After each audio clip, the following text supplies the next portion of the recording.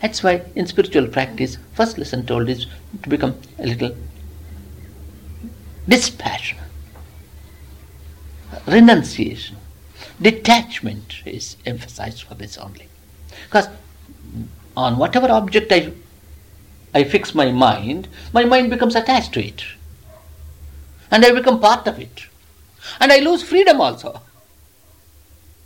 Supposing I have this watch and I hold it in my hand thinking it's mine, well, I have left with only the other hand to function, because this is holding on to it. You see, it incapacitates its hand from any useful activity.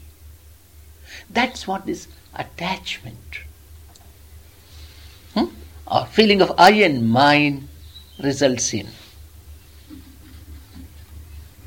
We have attached ourselves as body and mind. So to that extent, we are not capable of looking beyond. We think that's all what we have. And we function at that level, and we are not able to look further. So this is real ignorance. To get rid of this ignorance, certain amount of spiritual practice is prescribed. And the first and the foremost prescription is spirit of dispassion, detachment, and renunciation. With everything in this world. It doesn't mean we throw away things and just get rid of it and sit there, you say, then nothing belongs to me now. No. By all means have that useful, but you know that's not all. Until at last a stage may come when you throw away everything. Even in normal life we do it, you see.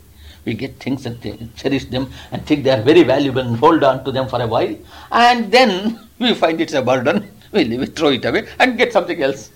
This we keep on doing. We are continuously practicing. Our life is forcing little renunciation on us continuously. Even what happens, children grow up. If so fondly you are holding on to children, they grow up and go their way. If you don't have that little spirit of dispassion, you will be every time feeling, I sacrificed so much. How many mothers talk in this language? I did all that for you, now what have you done for me? As if you were bargaining all the while, you see. So they have gone away and deserted you. No, you did it because that's how you have got to express yourself. It only gives a chance for your expression. Even building up a little good feeling at heart in bringing up the children. And then, of course, they have got to go their way. That's what we all have done in the place where we were. So that's what they also have to do. They have got to. So life is continuously teaching us this lesson of renunciation and dispassion. But we must consciously become aware of it and practice it. When we do that, then we know whatever happens around, we have got to be living like that, dispassionately looking at it, until at last the problem comes of our own body and mind. Even that has to go. It's a useful instrument, but I cannot carry it with me. I've got to leave it behind. So, the scriptures teach these lessons. Great spiritual teachers have been telling us this. But to achieve this state of mental freedom, certain amount of effort has got to be put in. Putting this effort is our own responsibility. That's what we call a self-effort. Because this spiritual quest is very demanding. Even ordinary quest of many little pleasures of life is very demanding. So spiritual quest is much more demanding. And we have got to struggle hard.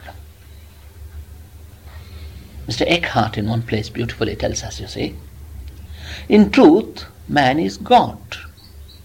And God is man. But this is concealed. It's not so obviously visible, you see. So time has hidden this treasure of the divine realm within us. And man knows nothing else. Man knows everything else, but not himself. Because it's concealed, you see. Hence, the necessity for self-effort.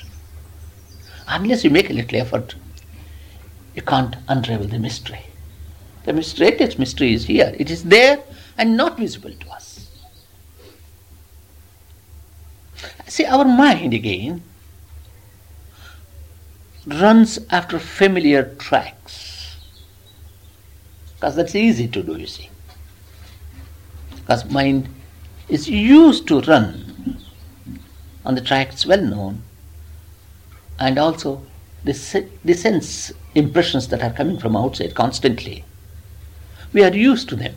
So the mind constantly goes out like that. And they are the channels that are well known to the mind, going out towards sense objects. Now, to give it a new direction, one has to put forth a little effort. So the most important thing to do is to calm the mind. The mind is constantly exposed to disturbances from outside, and we have got to make a little effort and calm the mind. This is the first and the important lesson we have got to learn. Then as we start doing it again and again, mind comes under control. Till that time, mind is constantly slipping into this world of Maya outside, you see, and gets involved there constantly. So sustained, sincere self-effort is necessary to change the direction of the flow of the mind. The mind is the instrument as well as the object of our discipline, because it's capable of disciplining itself, you see. So we have got to make continuous effort on that direction. Because whatever we do, we have to satisfy our egoistic mind as to our aims and aspirations. See, first my mind has got to be satisfied. So we must hold before our mind the immense benefits of this effort we are putting in. The mind that enjoys the world, also it's the same mind that suffers peacelessness. So this mind is limited by its own experiences. So the aim of spiritual life is to find peace and freedom. This is possible only when we know the ultimate truth. Thou shalt know the truth, and truth shall make you free. So the ideal must be kept before the mind constantly. So to do that, a lot of self-effort is necessary. Because our mind is used to see what is not truth. That's this world. It's an ever-changing entity, this world. Constant change is its nature. People and things that we consider most valuable and important are continuously change and move away. This we are seeing every time in our lives. So things which we consider valuable today become a burden tomorrow. People whom we consider valuable and love them today disappear tomorrow. So when we analyze all this, we find really there's nothing worthwhile to which I am clinging on in this world. They are useful. By all means we will use them. But ultimately they are not worthwhile. They all seem to be moving on and slipping away from our fingers. Time consumes everything. So this is the state of self-delusion we live in continuously. But all the same, this very world is the place where we have got to live and improve our spiritual life. Because world is the context where we have to strengthen our spiritual fiber. This very world is the training ground for us to manifest our spiritual or fulfill our spiritual aspirations.